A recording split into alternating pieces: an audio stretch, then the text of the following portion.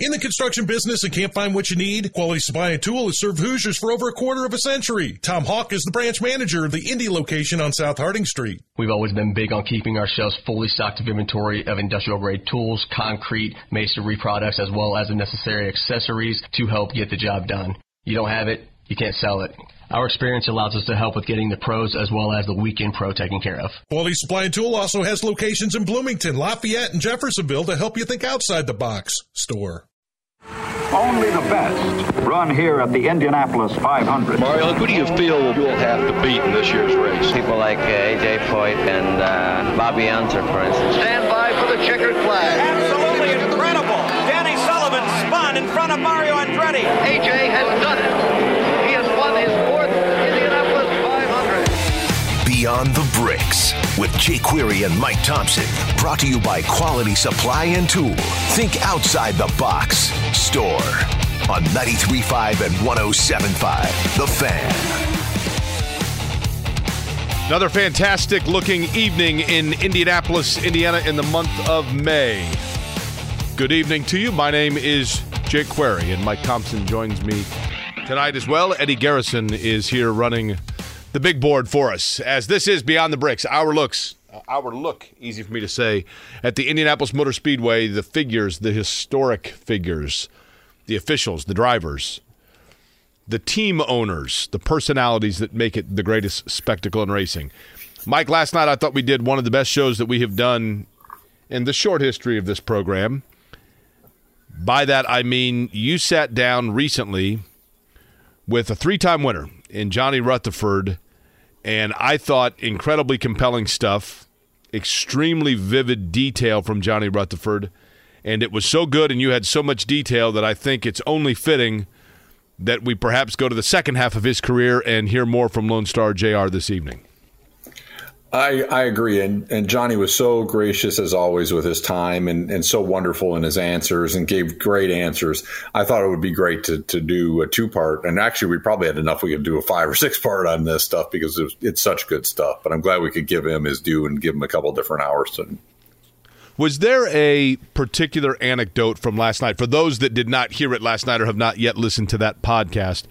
And talking to Johnny Rutherford, we kind of went over the early part of his life, really, being born in Kansas and then his father's career taking the family to Texas and how Rutherford got involved in racing and basically just became drawn to seeing cars on dirt and the different opportunities that were there, the different engines that were of appeal to him, and trying out each and every opportunity that came his way, and then talking about some of the tragic things that he became involved in racing, the triumph of getting his chance at Indianapolis, and then the tragedy of being involved in driving through the terrible accident of Dave McDonald and Eddie Sachs. But there was so much detail, his personal life, his courtship of his future wife. Was there anything that jumped out at you as the part that you thought was the best audio last night? I love the story about how he met Mrs. Rutherford and they courted so quickly, and a month later they're engaged and then they're married immediately, and they were together for so long. And I loved that story personally. But you think about that, they met in 1963, and then in 1964 it's almost all over because he's involved in that terrible accident with Eddie Sachs and Dave McDonald, and he was fortunate to make it out of that accident. So it's just that's the way racing was in those days. I mean, you think about a guy like, Jerry Hoyt, he was only married a couple weeks, and then he was, fatally injured in an accident in 1955. I mean, that's the kind of things that happen. So I loved, though, that story about how Johnny Rutherford met Mrs. Rutherford and the whirlwind courtship they had and how she thought he was married and so did his dad. And I just thought that was a lot of fun. Whirlwind probably explains also some of the early races in Johnny Rutherford's career. He got his first championship race win at Atlanta in 1965, and then in 1966, the reality is, Mike, one of the images I think that perhaps Johnny Rutherford from a still photo standpoint is most remembered for outside of things that took place in Indianapolis would have been what happened in Eldora in 1966. Oh, absolutely. I mean, I think for people who may not know what we're talking about, look up that photograph of Johnny Rutherford flying out of Eldora. I mean, that was he was lucky to live in that accident. So that was a serious crash that he had in the spring of 1966.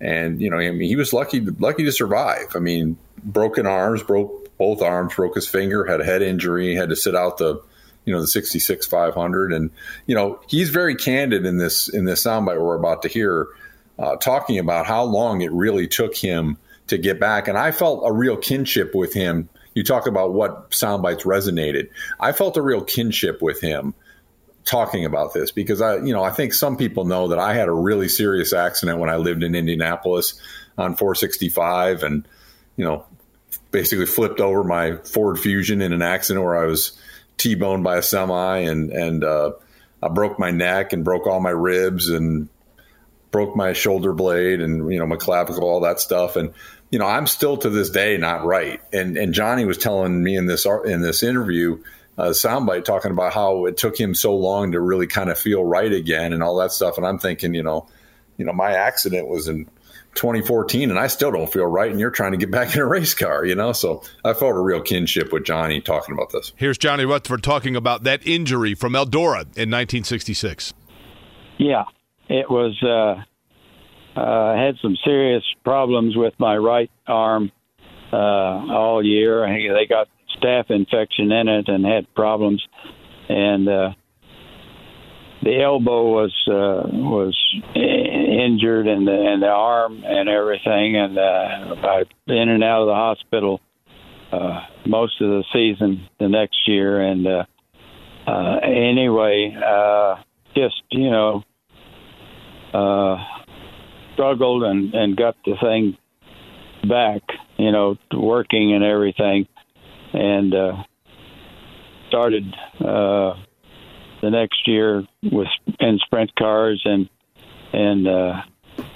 had a ride at the Speedway. And then, anyway, just struggling to recover from that accident. You just don't realize how your physical being deteriorates when you're not driving race cars. And anyway, I kept working at it and had 67 I had a ride, 68 I had a ride, 69, just getting myself back in shape actually during that time, racing sprint cars and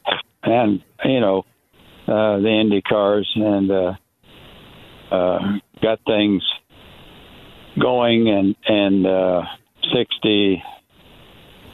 73 I finally started showing that I was back.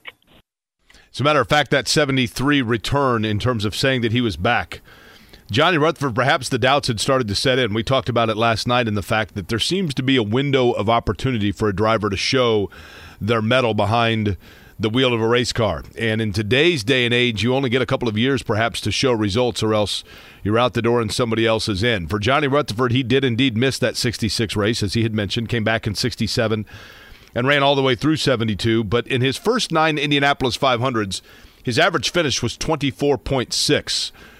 But he plugged through. And in 1973, the big opportunity came when he joined McLaren. And that association, of course, changed the trajectory of his racing career. Johnny Rutherford on the McLaren M16 and the opportunity that he had in the early 70s. Eddie Mayer and I had breakfast the next day, and he hired me to drive the car. And so we tested at the Speedway in, I think, probably January, late January or February. And I drove the thing for 3 days at the Speedway and could not get it to stop understeering or pushing the front end. And Tyler Alexander, my crew chief, and I tried everything that he could think of and I could think of to try to get it to, balance. And it didn't. And so I drove the second car, and they sent the one car back to England. And I didn't know till several years later when I talked to Gordon Kopic, the designer, went over for the opening of the tech center for McLaren. Anyway, they brought the car back to the speedway, and we went out for practice, and I drove the car. We'd always go out and drive, 5 laps or so and come back in just to check for leaks of any kind and anything. And the car had felt pretty good, but I had not really hustled it yet, just to shake it down. And came back in, and we were ready to go out and make some runs. And I went out, and the car felt so good that I was able to run it hard through the corners. And I ran the first lap and shaking it down, getting the feel of it. And I then just stood on it. And it's the first time I'd ever been able to drive around the speedway flat-footed, never lift. And we ran, I think, 3 or 5 laps. And they brought me in, and we had gone 200 miles an hour. And wow, boy, that got everybody's attention. And the car was that good, and the M16 was probably the best flat bottom car to ever run at the speedway. It was good, and I was the driver, and that boosted my stock a great deal. And anyway, we set on the pole for the 73 race. And then a year later, and by the way, in that 1973 race where indeed Johnny Rutherford, as we had talked about, got his first big break, the first opportunity. And that's oftentimes all that a driver needs in terms of just waiting to see what can happen for him. He finished in 9th in 1973, but in 1974, for Lone Star JR, it finally all came together. Handsome driver, winning smile, and Johnny Rutherford. And here to call the winner is the voice of the 500, Sid Collins. And here's the checkered flag for Johnny Rutherford, winner of the 1974 Indianapolis 500-mile race. So the 58th annual Indianapolis 500 went to Johnny Rutherford.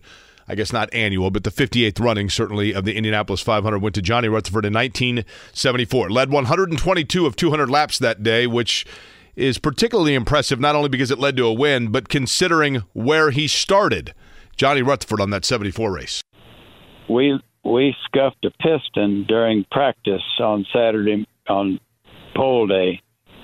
The guys hustled the car back to the garage, changed the engine, everything involved, all the filters and stuff, came back out, and we got in line, and the official said, "No, you're going to have to go to the end of the line." Well, why? Because you weren't here when everything started, and so you have to go back. Well, we had a fast car, and Foyt was fast, and we thought we could beat him.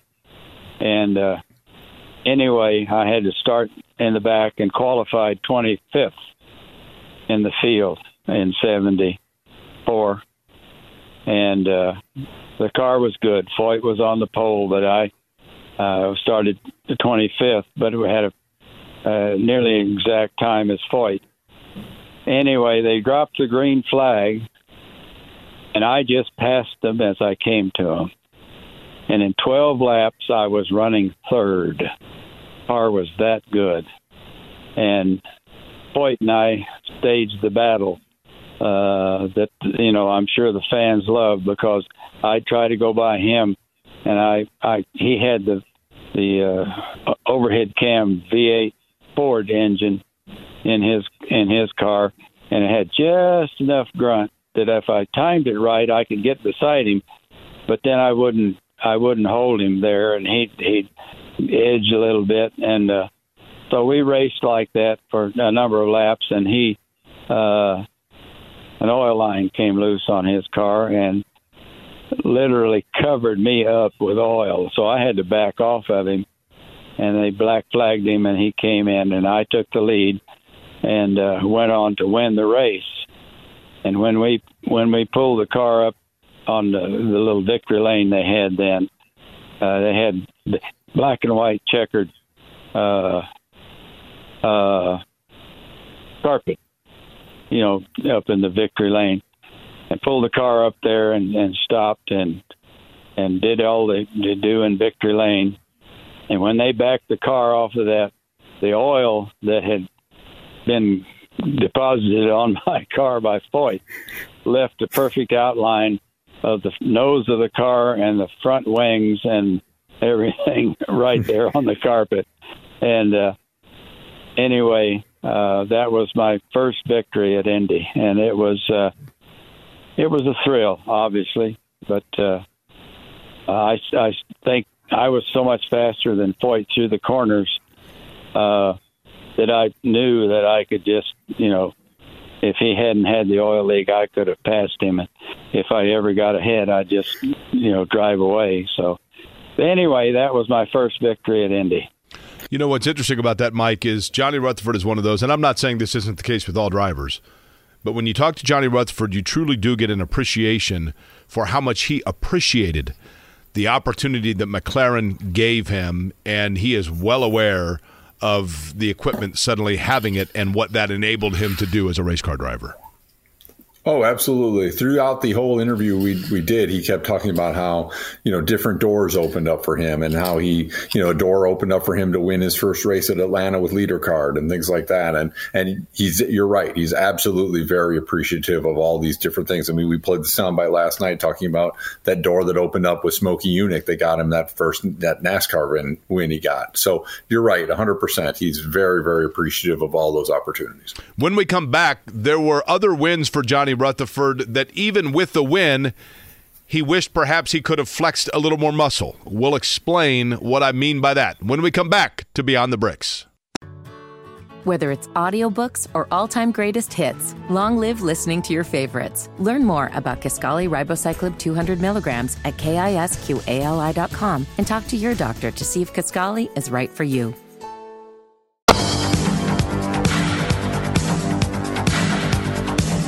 This is Beyond the Bricks, brought to you by Quality Supply and Tool. Think outside the box. Store on 93.5 and 107.5 The Fan. Jake Query, Mike Thompson, Eddie Garrison.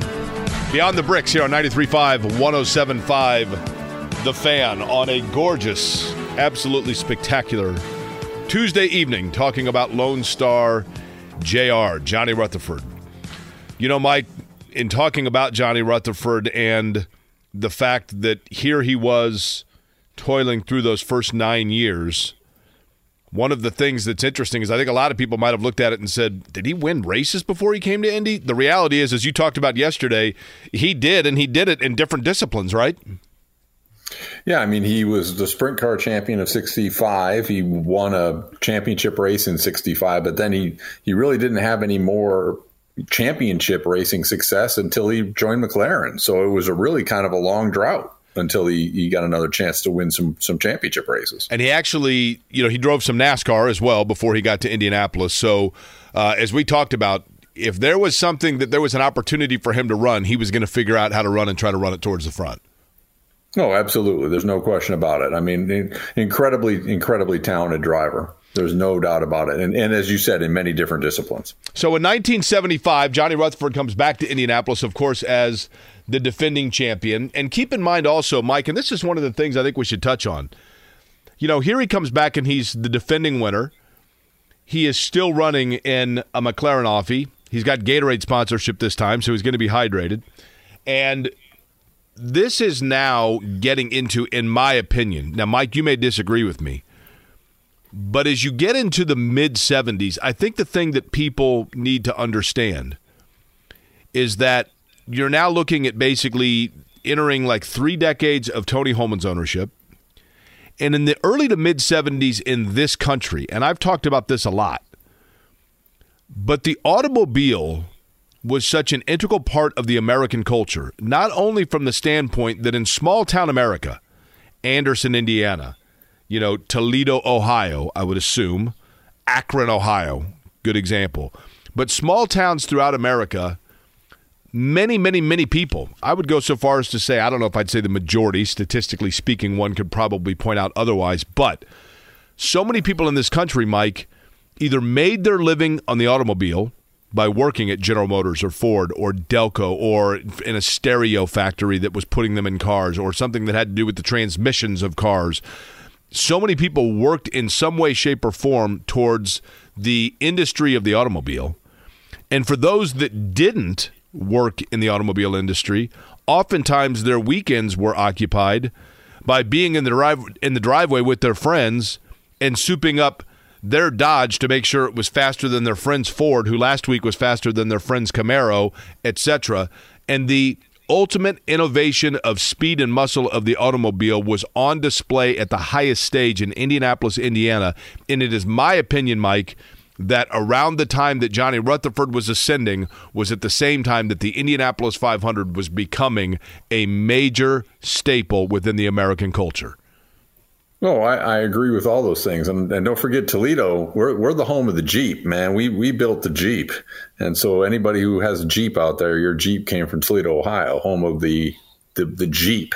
So my grandpa was a retiree from Jeep. So we're pretty proud of the Jeep in Toledo, Ohio. Well, and like I said, I mean, my grandfather worked at Allison, right? I mean, there were so many there were so many people that were connected to the automobile, and they were captivated by what was taking place in Indianapolis, like in 1975 when Johnny Rutherford, as the defending winner, came home and finished in second. And now all of a sudden he's running with Bobby Unser. He's running with A.J. Foyt. He's right there in the mix of things. 1976. He comes back again, McLaren underneath him with that offie. He sits on pole. And Johnny Rutherford might have been the class of the field. And then the rains came on lap 102. And if you listen to the broadcast of the actual rain delay, at one point in a broadcast, he said, listen, I feel like I've got a good car, and I'm fine if we go back out racing again because my car is really good. And why wouldn't you think that? You started on pole, and you, of course, had led for 48 laps over the 102, and you're right back up towards the front. So he was very confident in his car, but the rain was also confident. It would not go away. And after 102 laps, Johnny Rutherford was declared the winner in 1976. Here's Lone Star JR on win number 2. I was in the car, and they had the cover over it, and we were all strapped in, and they took the covers off and was getting ready for Tony to give the restart engines command, and the bottom fell out, and it just rained. And of course, it had taken 3 hours to get the track ready to run on when it started raining before, and that meant another 3 hours, and it would have been too dark to finish it. And so Betty and I got to be the first driver to walk into victory lane rather than drive in. So that was, the old lady smiled at me on that one. But anyway, that was my second one. And it was, any way you can win them is okay. But still, it would have been good to go on and finish the race and see how it would have turned out. I really do believe, Mike, that, like he says there, it would have been good to go and run it, but I think he knew he had the horses underneath him. There are certain cars, Buddy Rice, when Buddy Rice won the Indianapolis 500 in the rain, you felt okay about it because he had the best car all day, and he was able to do what he wanted to in that car. Same thing with Rutherford in 76. Oh, I agree. I mean, I remember the Jim McKay call of A.J. Foyt pacing up and down in the pit lane, waiting for a chance to get back out there. He's like, oh, A.J. is like a caged animal waiting to get back out there. But I still think that had they gone the full 200 laps, that Johnny Rutherford would have still won the race. Interestingly enough, a year later, the fortunes would change and change in a big way because a gearbox issue would knock him from finishing first one year to finishing last the next. He finished 13th in 1978, 18th in 1979. Then Johnny Rutherford gets into what I think personally, Mike, now you feel free to disagree with me here, but it is my opinion that the car that he ran in 1980 may be the one with which he is most synonymously linked. And one of them that is still, I think, for a lot of people, one of the favorite race cars to talk about that he took to victory lane for win number 3. Oh, 100%. I think when you think of Johnny Rutherford, you think of the 1980, the Chaparral 2K. Absolutely. I think that's the car that and it's interesting because we keep hearing the Yellow Submarine, mentioned, when guys like Scott McLaughlin drive the Yellow Submarine, or when Elio drove it a couple of years ago and things like that. But, I think when somebody says to me Yellow Submarine, to me, the Yellow Submarine is the Chaparral 2K. That's that car. So I don't know how other people feel about that, but that to me, when somebody says to me the Yellow Submarine, that's the car I think of immediately. He had ended with Budweiser sponsorship in McLaren in 1979, and then in 1980, as Mike had mentioned, joining Jim Hall's Chaparral team. And, of course, that Yellow Submarine, the Pennzoil Chaparral Cosworth. And this is how it sounded in 1980 when he looked back on win number 3. Here is Johnny Rutherford. It really was, and it's just another situation, an opportunity for me. All through my career, I had received opportunities. Getting better scars in IMCA, winning a race in a championship car at Atlanta, and then I had my problems with the broken arms, and then struggling to get back into shape, and finally working my way into the McLaren car, and it was good. I had good opportunities, and then this one when Al and Jim Hall had their problem, and Al wanted to keep his crew, and Jim didn't necessarily want that particular crew working on the car, and anyway. Al quit, and Tyler Alexander had called Jim and told him he ought to hire me, and Jim did. That was it. I got a chance. Al had won the last race at Phoenix in '79, and we went back to Phoenix to test, and fortunately, Jim had hired Steve Roby, Australian mechanic that had been with McLaren, and he knew what I liked in a car. And they set the car up the way Al had won the race, and I couldn't drive the thing.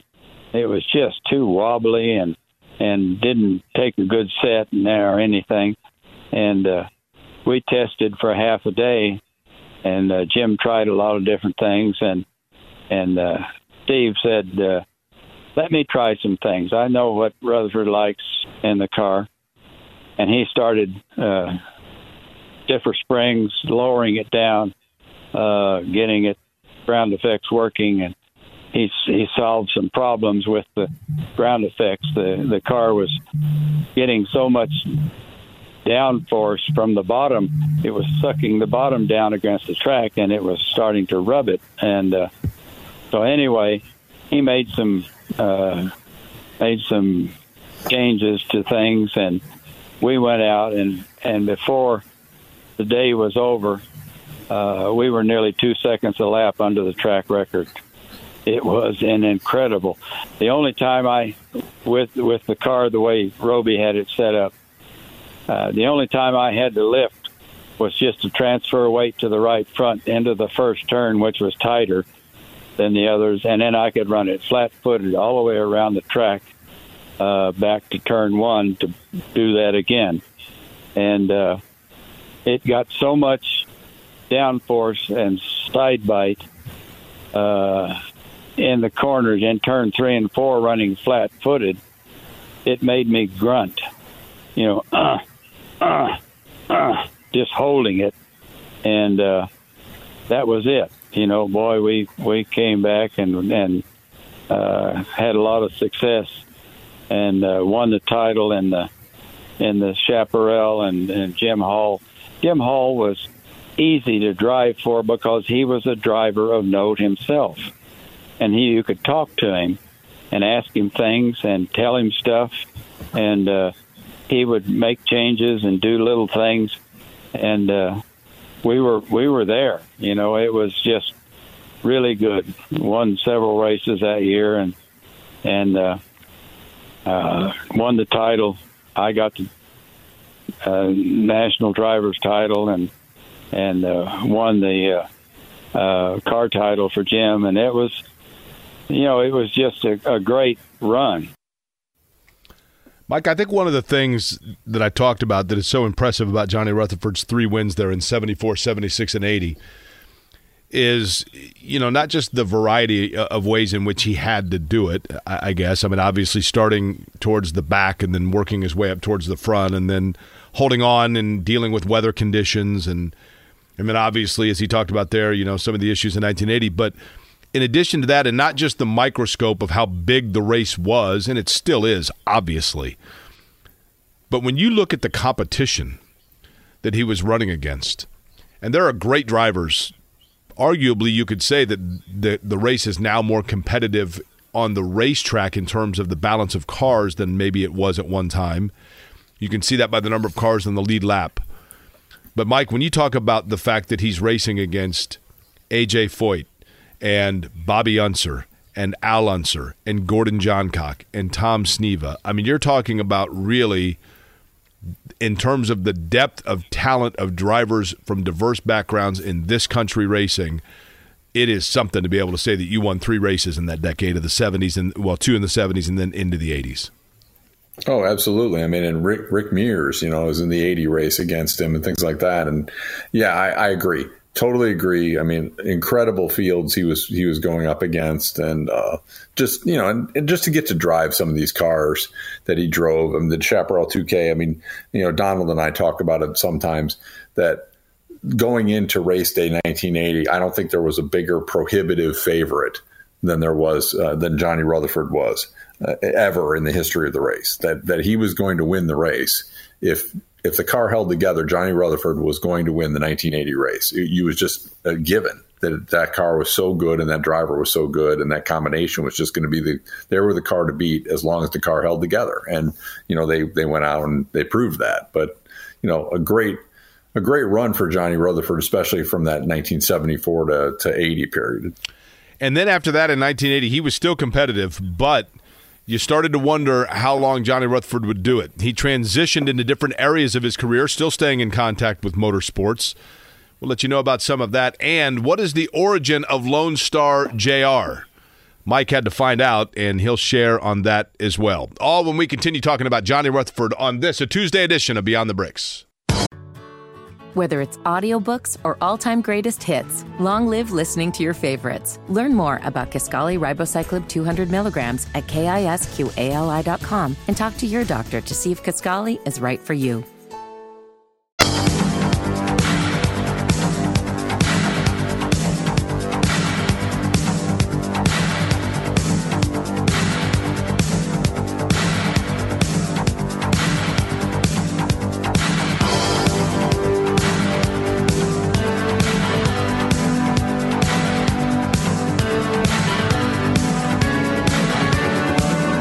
Jake Query, Mike Thompson, Beyond the Bricks. Eddie Garrison running the big board for us here tonight on a Tuesday night.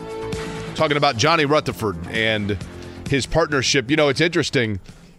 Mike, we talked about the fact, Budweiser, Gatorade, he had big-time corporate sponsors, but I do think that the next advertisement we're going to hear is probably the corporation and the sponsor with which he is most linked. Absolutely. Great partnership, and he was a great spokesman for this company. We're talking about none other than, roll it, Eddie. From Riverside to Elkhart Lake, from Atlanta to Indy, all around the championship car circuit, the Pennzoil Chaparral has been a standout. Here's driver Johnny Rutherford. Driving the Chaparral for the past 2 years has made a Pennzoil believer out of me.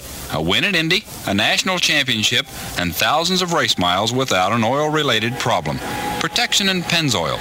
Get them together in your car. Pennzoil Motor Oil. Ask for it. So that was Lone Star JR in 1982. Mike, by then, there might have been people that just assumed that Lone Star JR was his nickname because he, of course, was most known, even though he was born in Kansas, as being a native of Texas. You, of course, are one of the inquiring minds that had to know, correct? I had to know. I had heard 3 or 4 different versions of the story over the years. And I thought, you know what? I need to know where this actually came from. And one of the versions of the story I heard was that when he was driving for McLaren in 1976, he had sponsorship from High Gain, and High Gain produced CB equipment. Remember during the big CB phase, C.W. McCall Convoy and all that, Rubber Duck, Pigpen, this is the Rubber Duck. So I asked him, I said, I have heard that you got Lone Star JR as actually a CB handle, and that's where it came from. Yes, it was. Rainy day, we were sitting around, and those people were there, and they said, you don't have a CB handle. And, CBs were very popular then. I had one in our motor coach. And anyway, I don't know who came up with Lone Star JR, but it certainly caught on. And people called me that. I could be on the road in the motor coach with the CB on, and somebody would be talking, and I'd make contact with them, and they'd say, "Yeah, who is? Yes, what's your handle?" And I say, "Lone Star JR." They say, "Rutherford, is that you?" So it did stick, and I've been called Lone Star JR and other things in my life, but that one has stuck. Got to wonder if there was ever a time on the CB while trailing a car to a racetrack where Lone Star JR was on there to find out about a traffic jam and Super Tex 14 was on the other end, right, Mike? That's right. I'm telling you, the CB thing was big in the 70s. So, I mean, Convoy is one of the great songs of all time, right? Absolutely. I mean, I was lucky to get an autograph back in the mail from C.W. McCall about a month before he passed away. Really? And he signed this really nice picture to me and everything. And I'm thinking, man, this is a guy who literally, the music video is him just standing there with a CB, just talking into it. Did he sign it and say, "Pigpen, this here's a Rubber Duck, and we're about to put the hammer down"? He wrote Rubber Duck on it. That is beautiful. Hey, Johnny Rutherford might have had more time to drive around in that RV as he was talking about by the time that retirement started to come into play. And for Lone Star JR, 1984, he enters the race. He starts 30th and finishes 22nd. Then a pretty decent run there in 85, 86, and 87, a 6th-place finish, an 8th-place finish, and an 11th.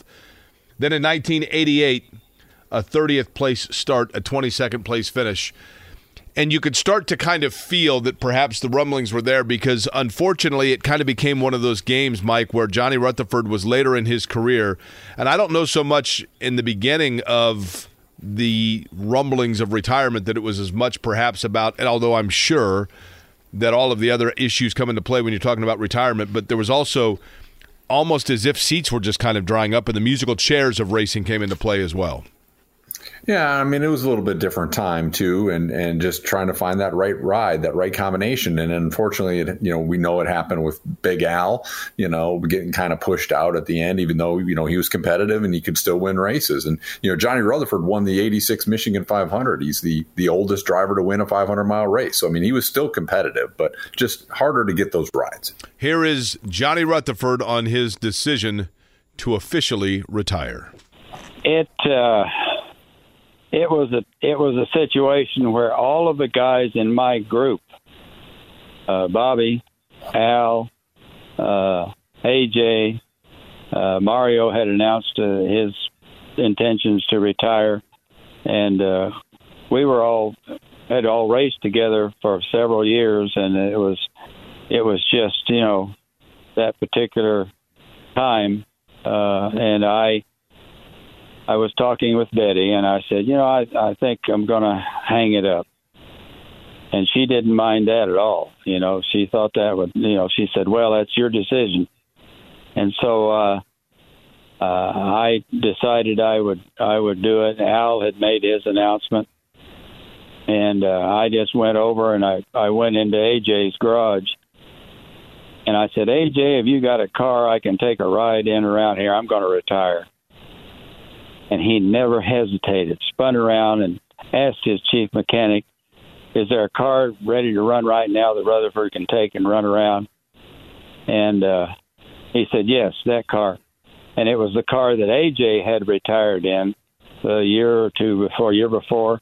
And anyway, they got it ready, and I went out and made a couple of laps around the speedway and came in, and that was it.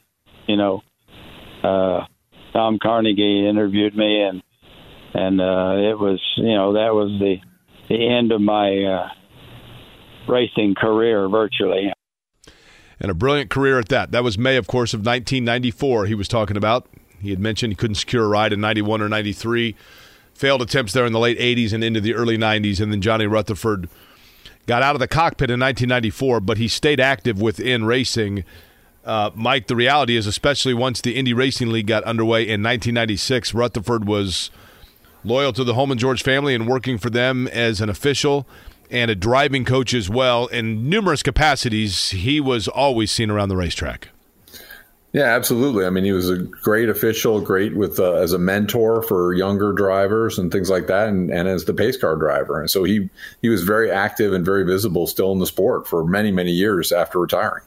One of the other skills that Johnny Rutherford had that perhaps some don't know about, I was fortunate enough to kind of serendipitously find out about it back as they were getting set to start the Centennial era. You may recall that there were different race cars that you would see around the city of Indianapolis, model race cars. When I say model, I mean larger scale plaster race cars, one of them being the Marmon Wasp that I believe was displayed somewhere along Main Street and Speedway. And it was Johnny Rutherford that painted that Marmon Wasp, did so down in the basement of the museum, and I was working in local television, was able to go do a story on that and interview him for it.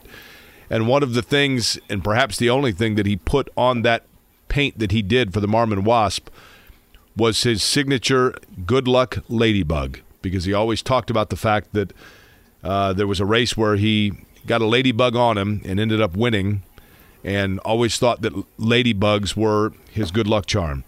The other thing that was a good luck charm for Johnny Rutherford for the entirety of his career, and Mike, we have just about a minute left, but I think it's fitting to end with this.